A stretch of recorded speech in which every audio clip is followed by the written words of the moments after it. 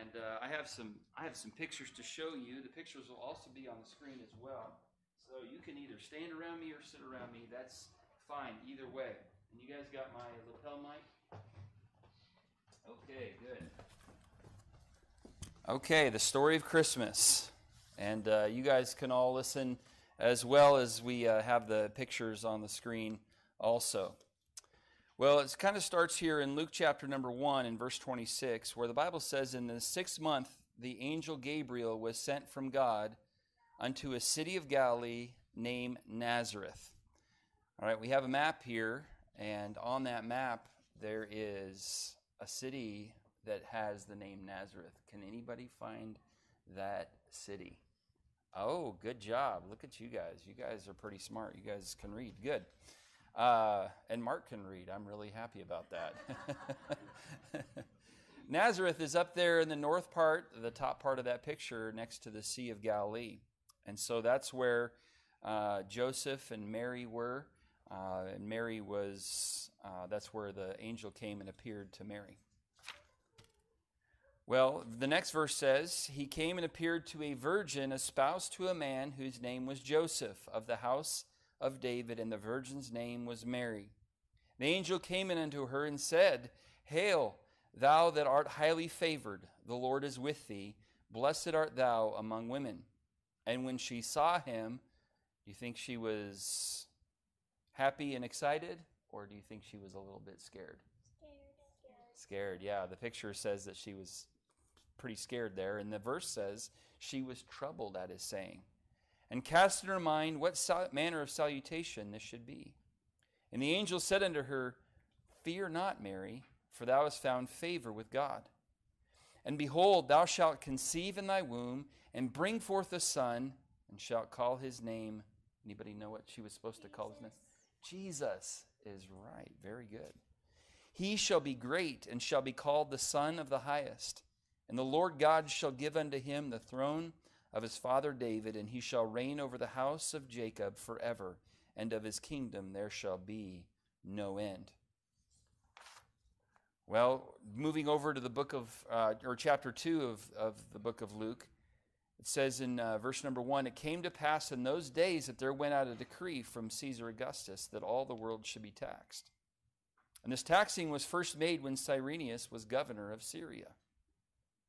Taxes are something that your parents have to pay, and they probably complain about it too, because I know I do.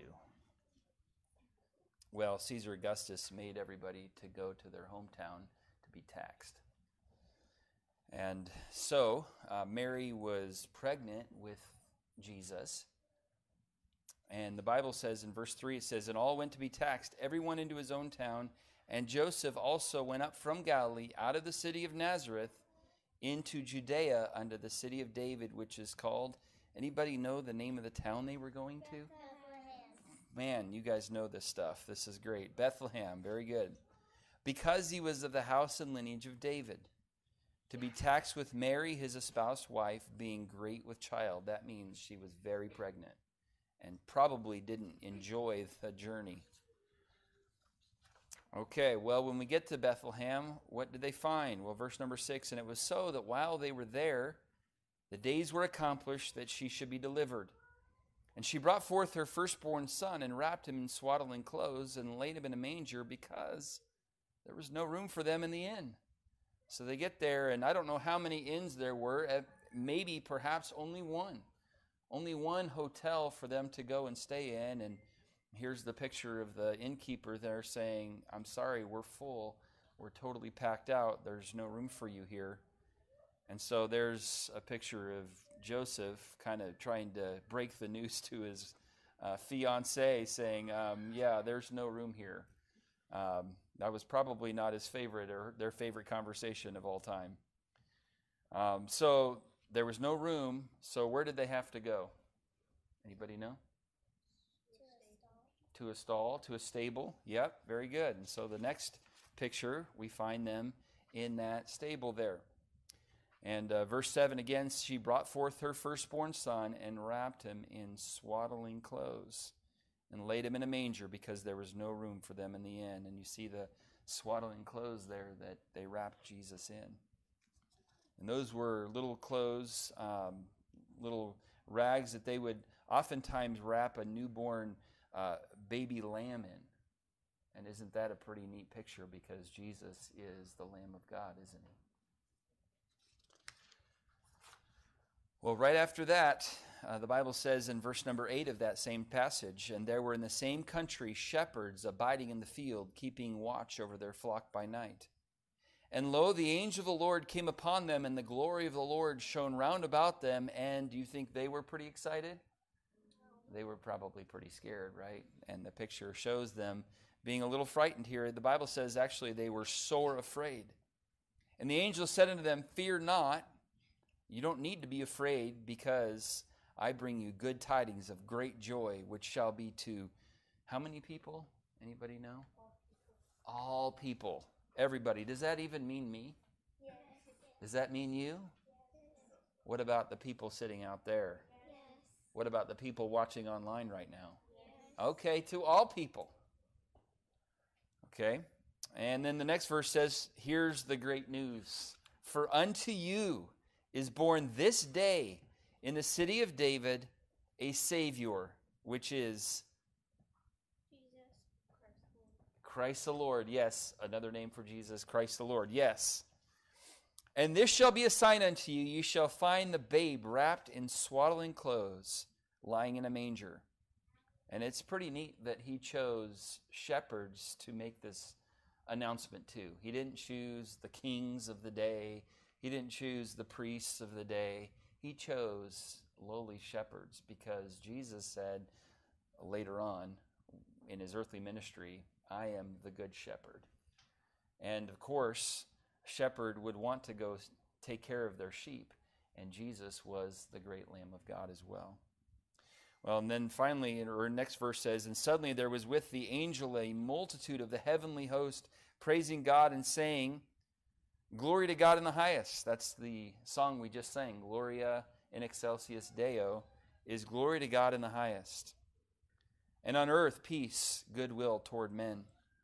When it came to pass, as the angels were gone away from them into heaven, the shepherds said one to another, Let us now go even unto Bethlehem, and see this thing which is come to pass, which the Lord hath made known unto us. They said, Let's go check it out. They were excited and wanted to go see. And so what did they see? In verse number 16, they came with haste and found Mary and Joseph and the babe lying in a manger. So there's the shepherds there. And they come into the stable, and they see Mary and Joseph and then the baby. And when they had seen it, they made known abroad the saying which was told them concerning this child. And all they that heard it wondered at those things which were told them by the shepherds. And the next verse says, But Mary kept all these things and pondered them in her heart. She began as a mother looking at her newborn baby boy and just began to wonder about all the things that she had heard and all the announcements that she had received herself, and now the word of the shepherds and what was going on there. She just kind of took it all in and was having a special mother moment. I imagine probably like all of your mothers did when they held you for the first time. Well, going over to Matthew, just a little bit after Jesus was born. Now, when Jesus was born in Bethlehem of Judea in the days of Herod the king, behold, there came wise men from the east to Jerusalem, saying, Where is he that is born King of the Jews? For we have seen his star in the east, and are come to worship him. And when Herod the king had heard those things, he was troubled, and all Jerusalem with him. Does Herod in this picture look like a really nice king that you'd want to go and say hi to? No. You'd probably want to avoid him at all costs, right? He kind of looks like he ate some bad Chinese food or something. I don't know.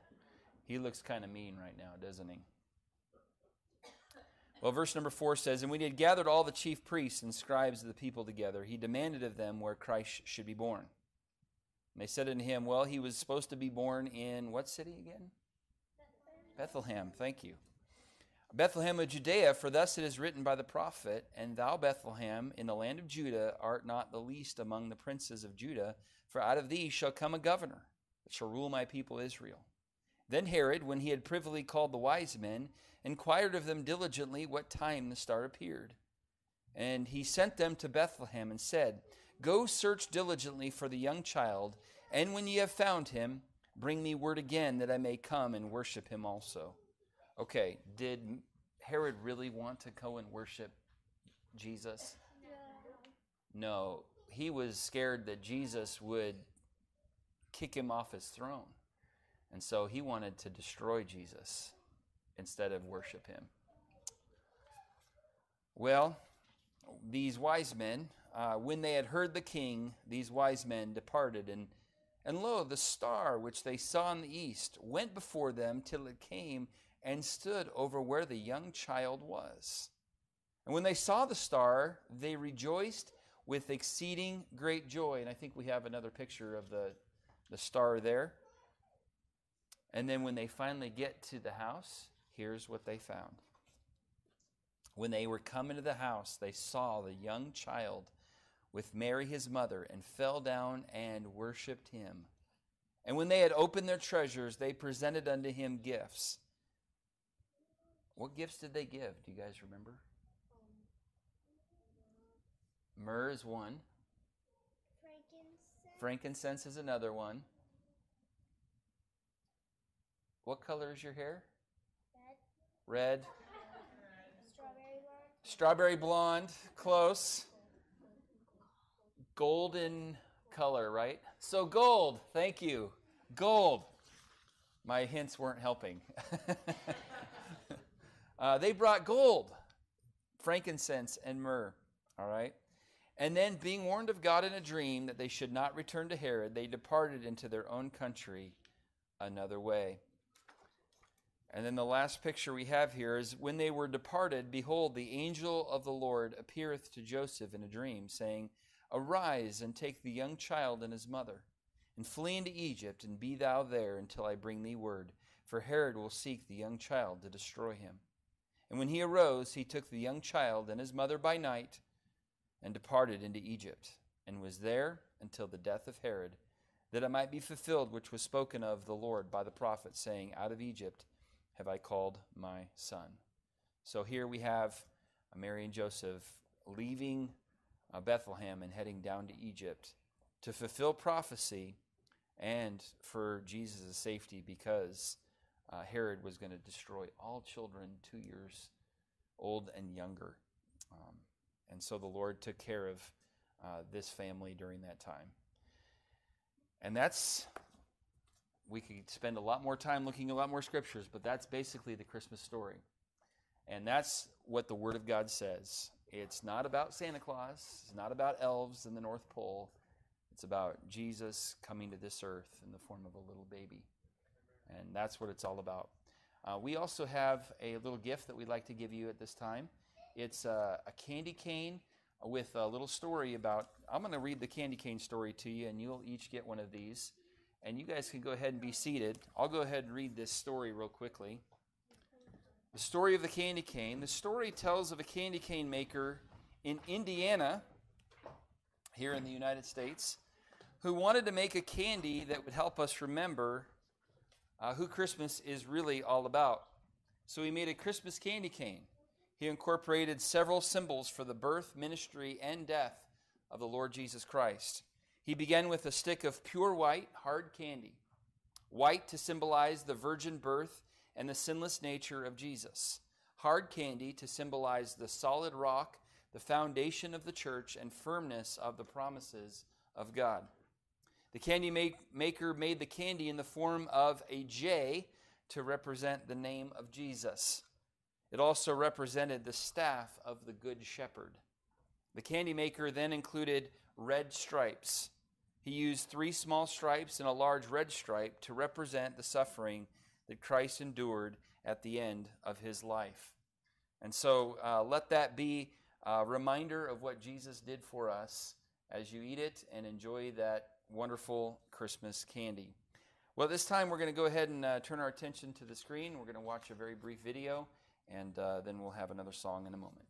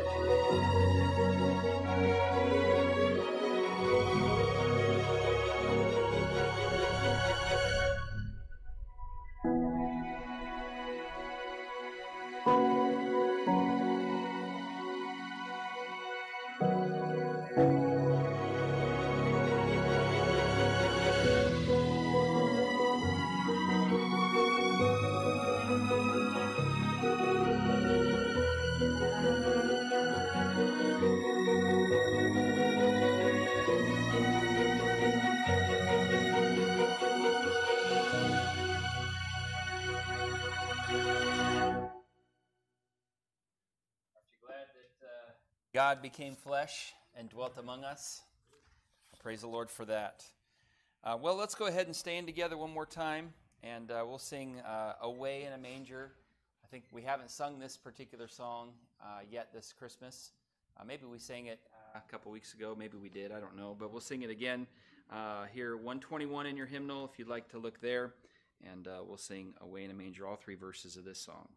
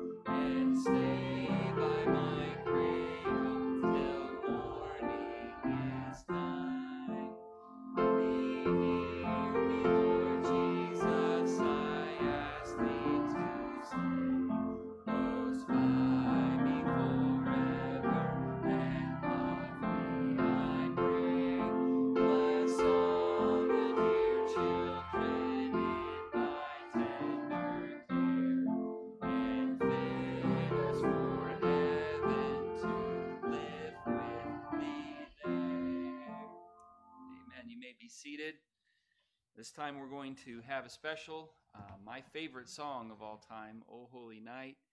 And I'm thankful for Miss Tammy working on this. And listen to the words of the song. And then after this song, we'll get right into a brief message as well. So, Miss Tammy.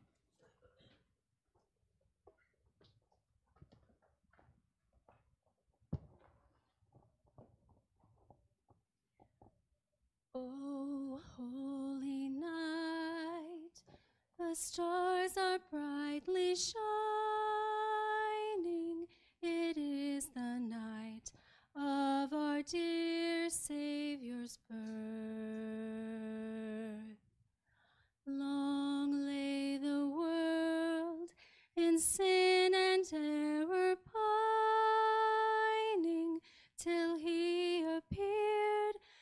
the soul felt its worth. A thrill of hope, the weary world rejoices, for yonder breaks a new and glorious morn. Fall on your knees, oh, hear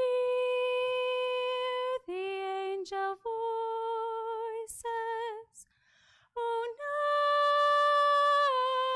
night divine,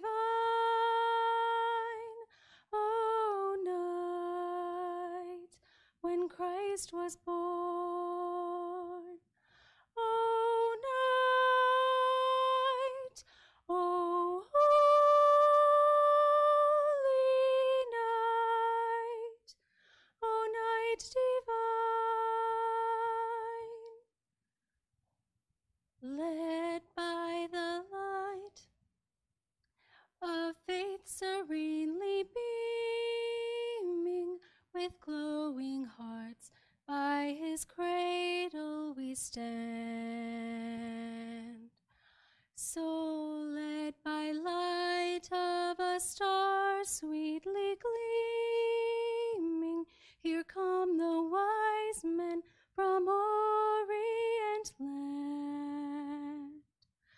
The King of Kings lay thus in lowly manger, in all our trials, born to be our friend. He knows our need, to our weakness no stranger. Behold your King, before him lowly bend. Behold your King, before him lowly bend. Truly he taught us to love one another. His law is love, and his gospel is peace. Chains shall he break, for the slave is our brother, and in his name all oppression shall cease.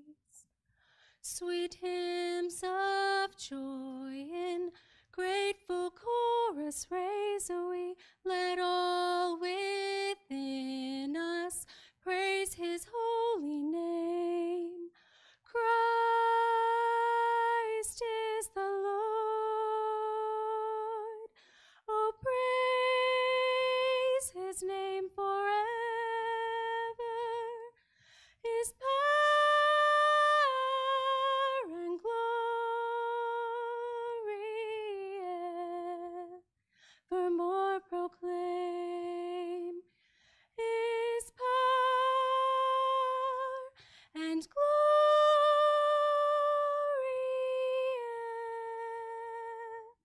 evermore proclaim.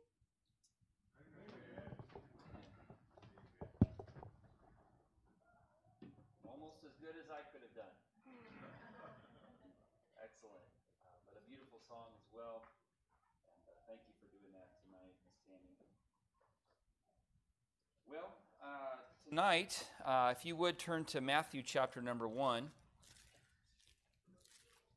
Want to try to finish our series that we started a couple weeks ago, the names of Christmas.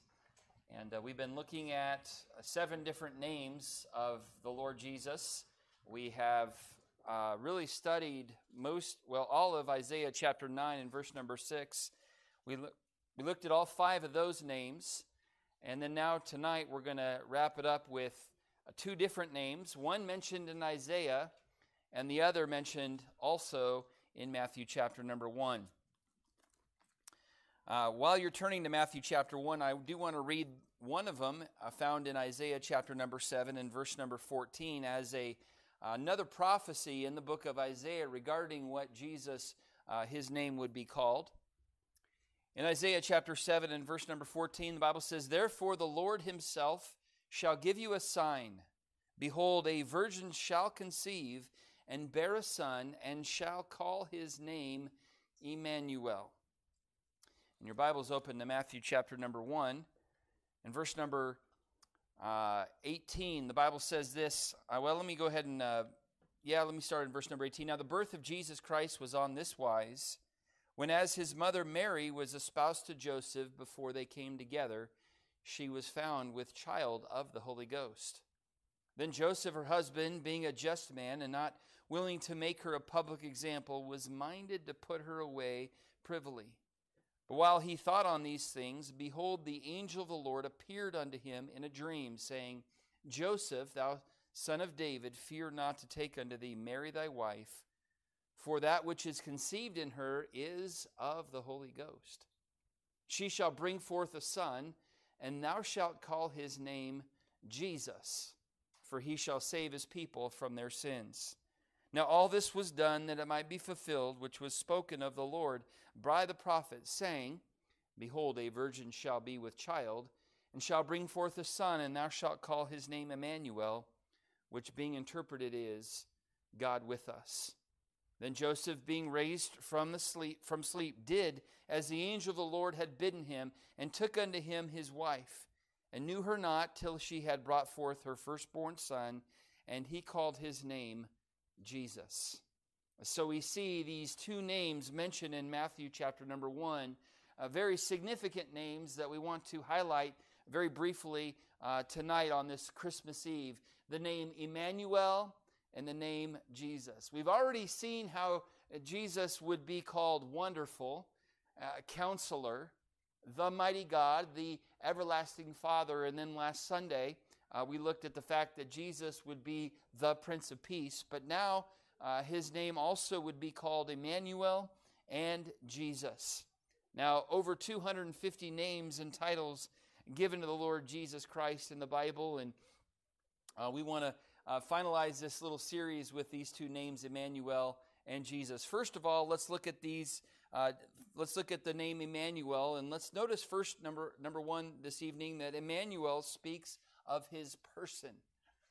This name Emmanuel, it describes who he is as a person. Remember in verse number 23 of Matthew chapter 1, it says, Emmanuel, which being interpreted is God with us.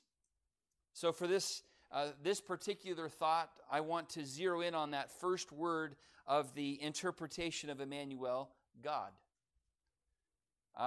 You see, this name speaks of his person, who he is.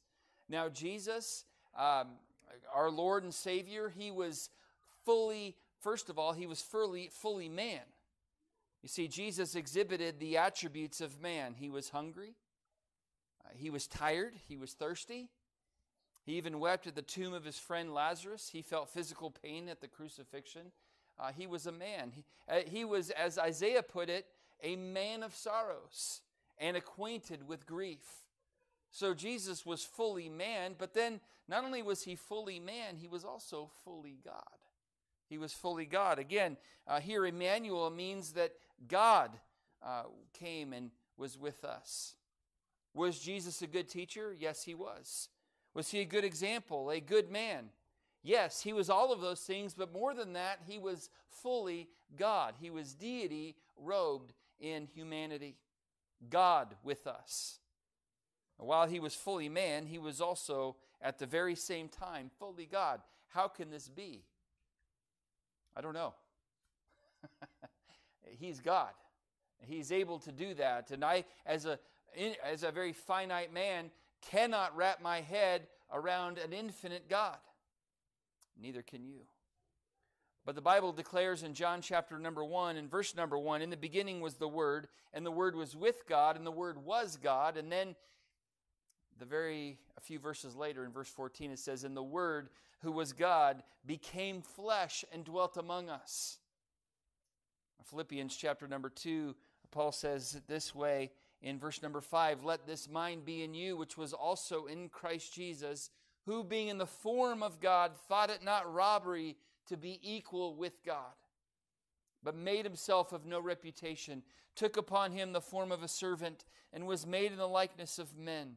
And being found in fashion as a man, he humbled himself and became obedient unto death, even the death of the cross. Emmanuel, God with us. Paul said it this way in 1 Timothy 3 and verse 16. And without great controversy, great is the mystery of godliness. God was manifest in the flesh. Well, the mystery is great. Not because it is very mysterious, but because it is so astounding. The mystery is the amazing truth that God was manifest in the flesh. It means, for instance, that the Eternal One was born into a world of time. You and I are bound by time. God is not. You and I have we're bound by time. I mean, we live a certain amount of time, and our days are a certain amount of time, and all of that. Well, God is not bound by any of those things, and it's hard for us to wrap our minds around that because all we know is the boundary of time. But God, who is eternal, was born into a world of time. You see, He, the timeless one, lived in a sphere of calendars and timepieces. The one who is omnipresent, existing in all places at once, confined himself to a single place like Bethlehem or Nazareth, Capernaum or Jerusalem. It is wonderful to think that the great God who fills heaven and earth should compress himself into a human body. As men looked at him, they could accurately say, in him dwelleth all the fullness of the Godhead bodily. The mystery reminds us that the Creator visited this insignificant planet called Earth. It is only a speck of cosmic dust relative to the rest of the universe, yet he bypassed all of the rest to come here. From the palace of heaven to a cattle shed, a stable, a manger. From the palace of heaven, he traded all of that to come and be born in a horse trough or a feeding trough. The omnipotent one became a helpless baby. It is no exaggeration to say that he whom Mary held in her arms held Mary, for he is the sustainer as well as the maker. The omniscient one is the fountain of all wisdom and knowledge, and yet we read of him that as a child he increased in wisdom and in knowledge.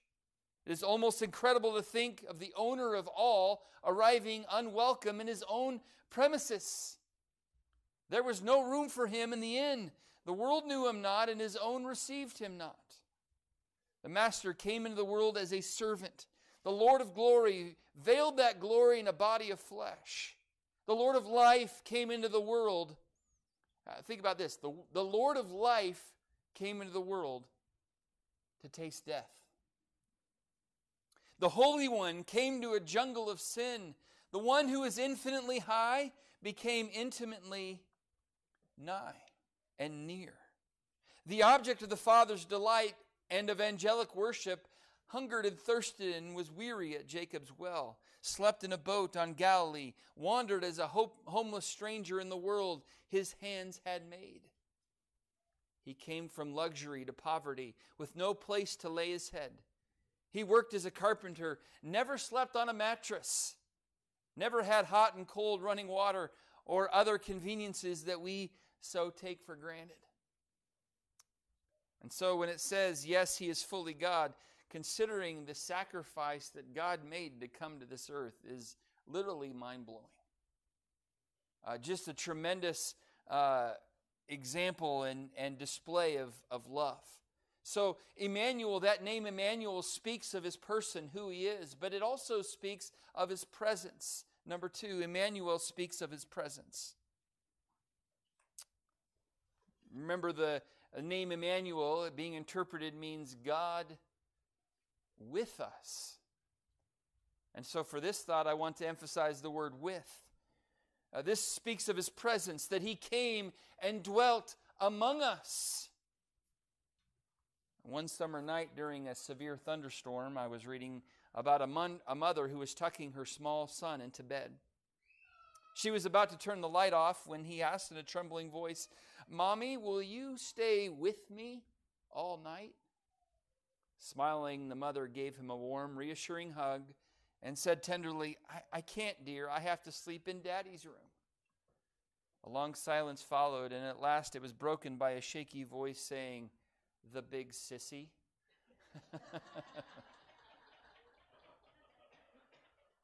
You see, having the presence of someone who cares makes all the difference, doesn't it?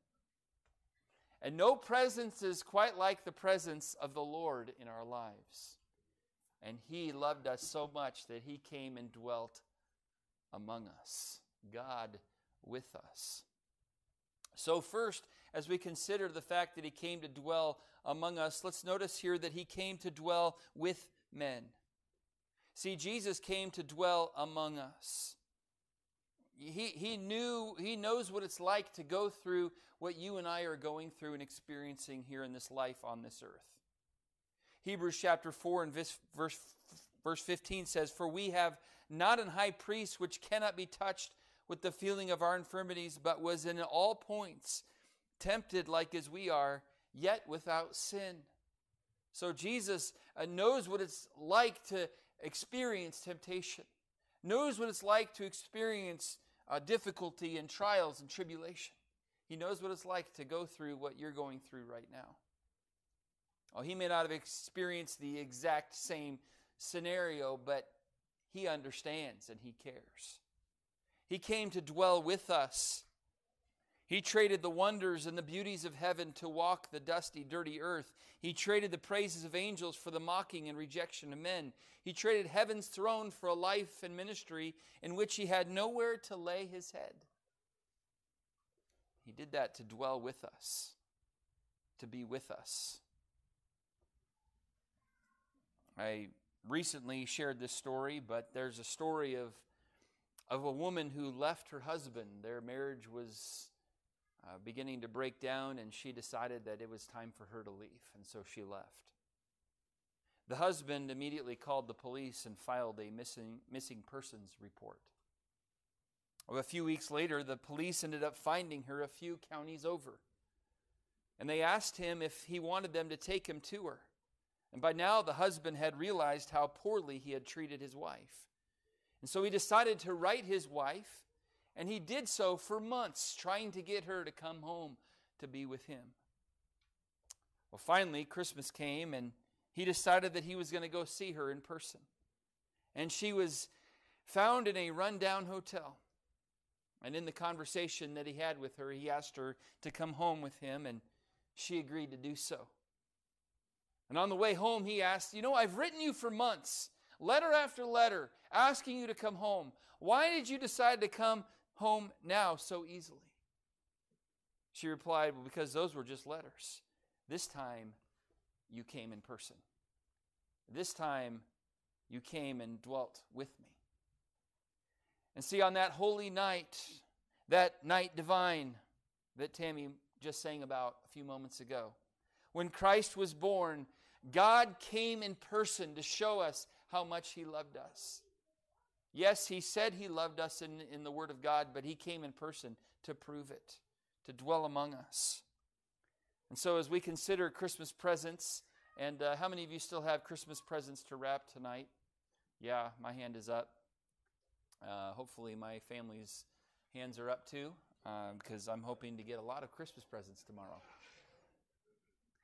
But as we consider Christmas presents, really the greatest Christmas present really is the presence of Christ. When He came to this earth, that was the greatest present we could ever get. And so He came to dwell with men, but then more importantly than that, He also came to dwell in men. And for this, I want to turn to John. You don't have to turn there, but John chapter number 14, and read a couple verses from John chapter 14. In verse number 16, as Jesus is explaining to His disciples there about 33 years after Christmas, after He was born, He's about ready to die, and He knows that, and so He's preparing His disciples for that time when He's gone. He's trying to comfort them. And so he says to them in John 14, verse 16, and he says, "And I will pray the Father, and he shall give you another comforter, that he may abide with you forever. Even the Spirit of truth, whom the world cannot receive, because it seeth him not, neither knoweth him, but ye know him, for he dwelleth with you." And then this last phrase in that verse says, "and shall be in you." So yes, Jesus came to dwell among us, God with us, but then the Holy Spirit, when we believe on Christ, the Bible says that the Holy Spirit comes in and immediately indwells the believer. And so now we have God in us. Pretty amazing. Pretty remarkable. And so we see here that Emmanuel, it speaks of his presence as well, that he would be with us. But then I want us to look at the last name we're going to talk about here in this series, and that is the name Jesus. And this name speaks of his purpose. It speaks of why he came. The name Jesus, mentioned here in verse 21 and 25 of Matthew chapter number 1, this name Jesus means Jehovah is salvation. Jehovah is salvation, or Jehovah, the Savior. Isn't that beautiful? Isn't that a beautiful description and explanation of what the name Jesus means? Jehovah is salvation, or Jehovah the Savior. Jesus, by the way, is also the Greek equivalent of the Hebrew name Joshua. As we consider Joshua in the Old Testament and how he delivered the people from bondage and brought them into the promised land, in a much greater way, the Lord Jesus Christ came to deliver us from the bondage of our sin and to deliver us into the promised land of heaven. That's why he came. That's why he was to be named that. And verse number 21 says of Matthew chapter 1, "And she shall bring forth a son, thou shalt call his name Jesus, for he shall save his people from their sins." Again, was he here? Did he come to be a good teacher and a good example and to be kind and gracious? Yes. And to do all kinds of miracles? Yes, yes, yes. But ultimately he came to save us from our sin, to deliver us from the bondage of our sin. So he came to deliver us from our sin. There's three aspects of the sin that he came to deliver us from. First of all, he came to deliver us from the penalty of sin. See, all of us are sinners, and we all deserve to pay the price for our sin. The penalty of our sin is spiritual death and separation from God forever in a place the Bible calls hell, in the lake of fire. That's what we all deserve. That's the penalty that all of us deserve to pay because of our sin. And yet Jesus came to deliver us from that penalty. We were guilty, all of us. I don't know if you've ever been pulled over by a police officer for speeding. I may or may not have. I cannot confirm nor deny whether I have. But every time that may or may not have happened in my life, I've been guilty. I can't say to him, "You know what? No way was I going that fast." No, every time I was like, "You're right. Please have mercy upon me, a sinner." A lawbreaker. When it comes to our relationship with God, you may not be as bad of a sinner as I am, but look, we're all guilty. All of us are. And we all deserve to pay this penalty, and yet Jesus came to deliver us from that penalty. We no longer have to deal with that as a believer. I'm thankful for the fact that I don't have to go to a place called hell, but actually, not only that, I get to go to a place called heaven. And that's a pretty wonderful thing. So he came to deliver us from the penalty of sin, but he also came to deliver us from the power of sin.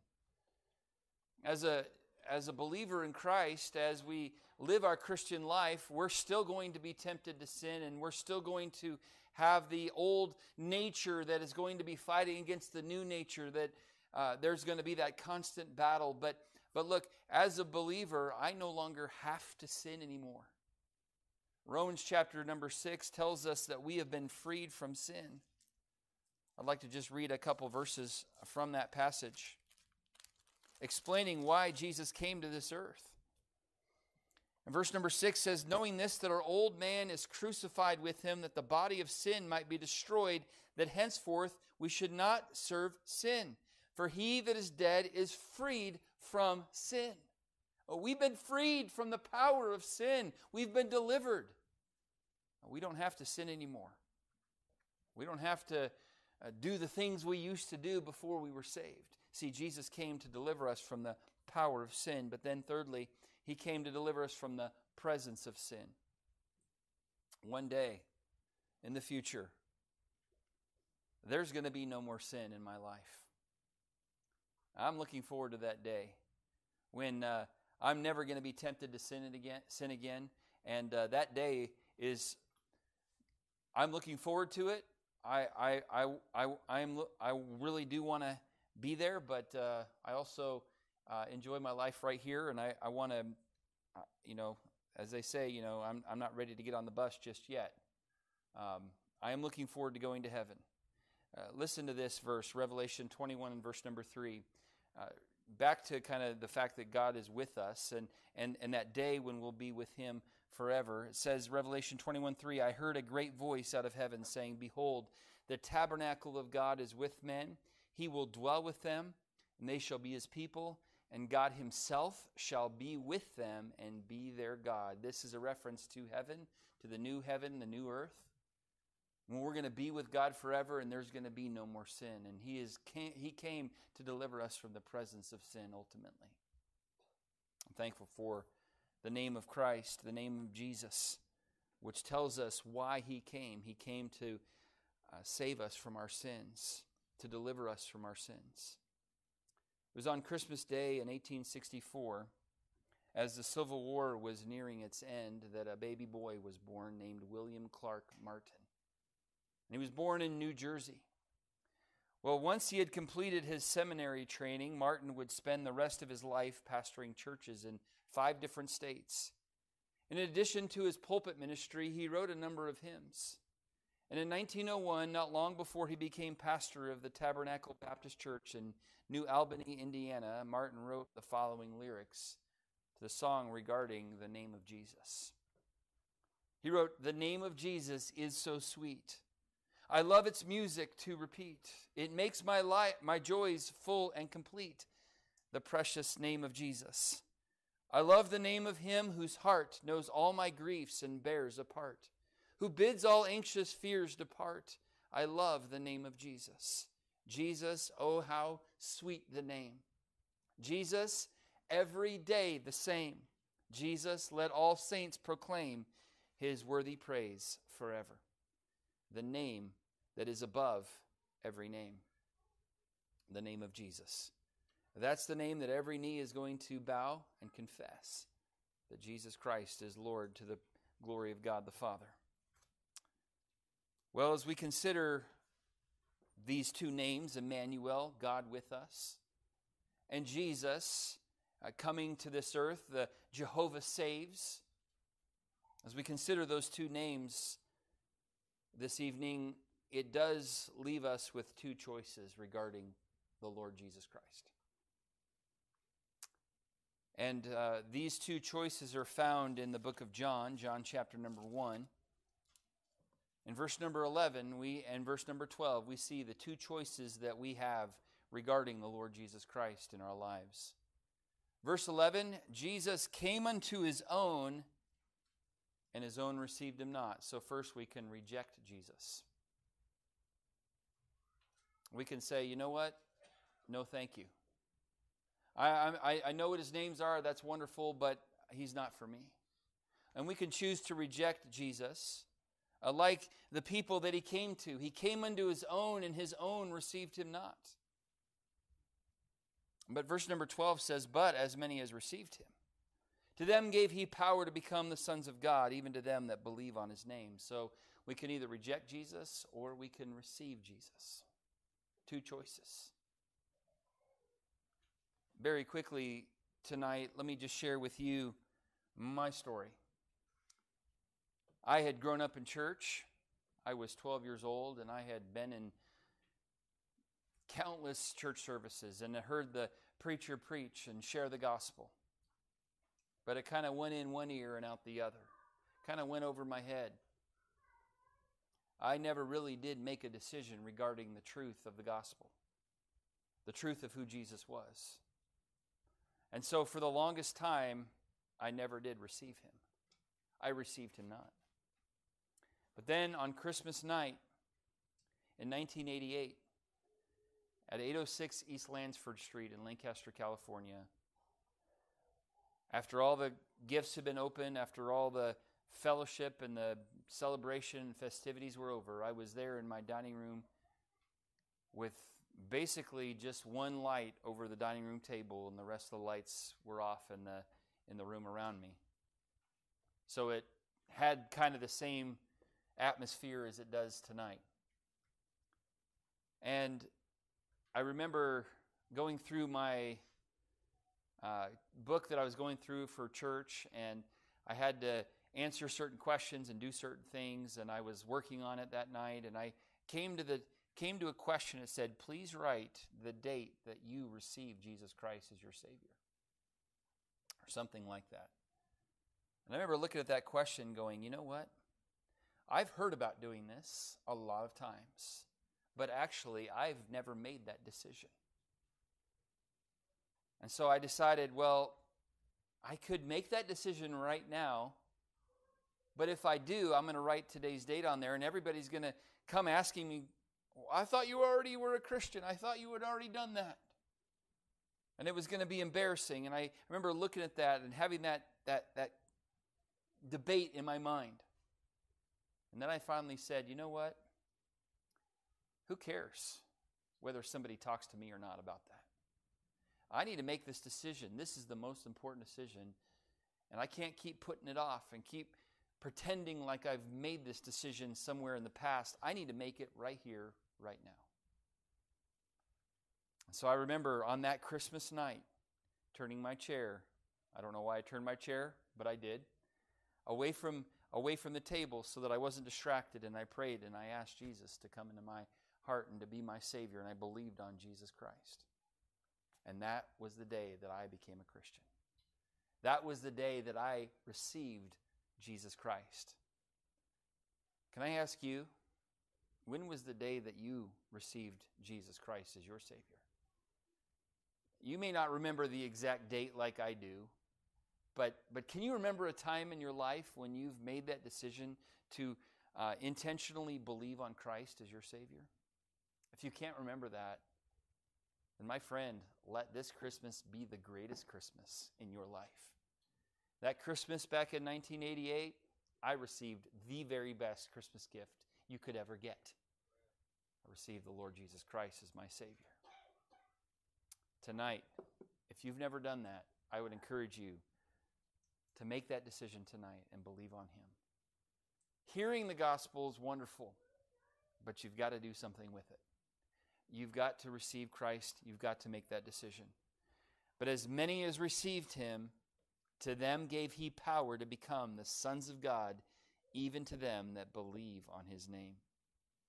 I'm so thankful that as a 12-year-old young man, I received Him by believing on His name, and then God gave me power to become His child. That was the day I entered into God's family, and it's the greatest family there is. Are we perfect? No. There's struggles, but it's the greatest family of all time. And if you're here and you've never done that, I would encourage you. My wife and I are going to be around for a little while tonight afterwards. If you'd like to discuss this, if you'd like to talk more about it, I can show you from the Word of God how you can know for sure you're on your way to heaven and that you have a relationship with God and that you make the greatest decision of your life. There's two choices. You can reject Him or you can receive Him. Please receive Him tonight. He came to save you from your sins. God with us. Praise the Lord. Let's pray together. Lord, we do thank you for your love for us. Thank you for these two final names that we have looked at. The name Emmanuel, God with us. Thank you that Lord, you were willing to trade all that you had to come to this earth, to just simply dwell with us because you love us. And then, Lord, thank you for the fact that you will never leave us nor forsake us. And also, Lord, thank you that you came to save us from our sin. You came to deliver us from the penalty, from the power, and the presence of sin. And Lord, we give you praise and glory for it. Now, Lord, as we consider the fact that we all have now a choice as to what we do with this information, help us, help those in this room who perhaps have never received Christ to let this be the day, this be the Christmas that they make the greatest decision of their life by believing on Jesus. I pray these things in Jesus' name. Amen. Let's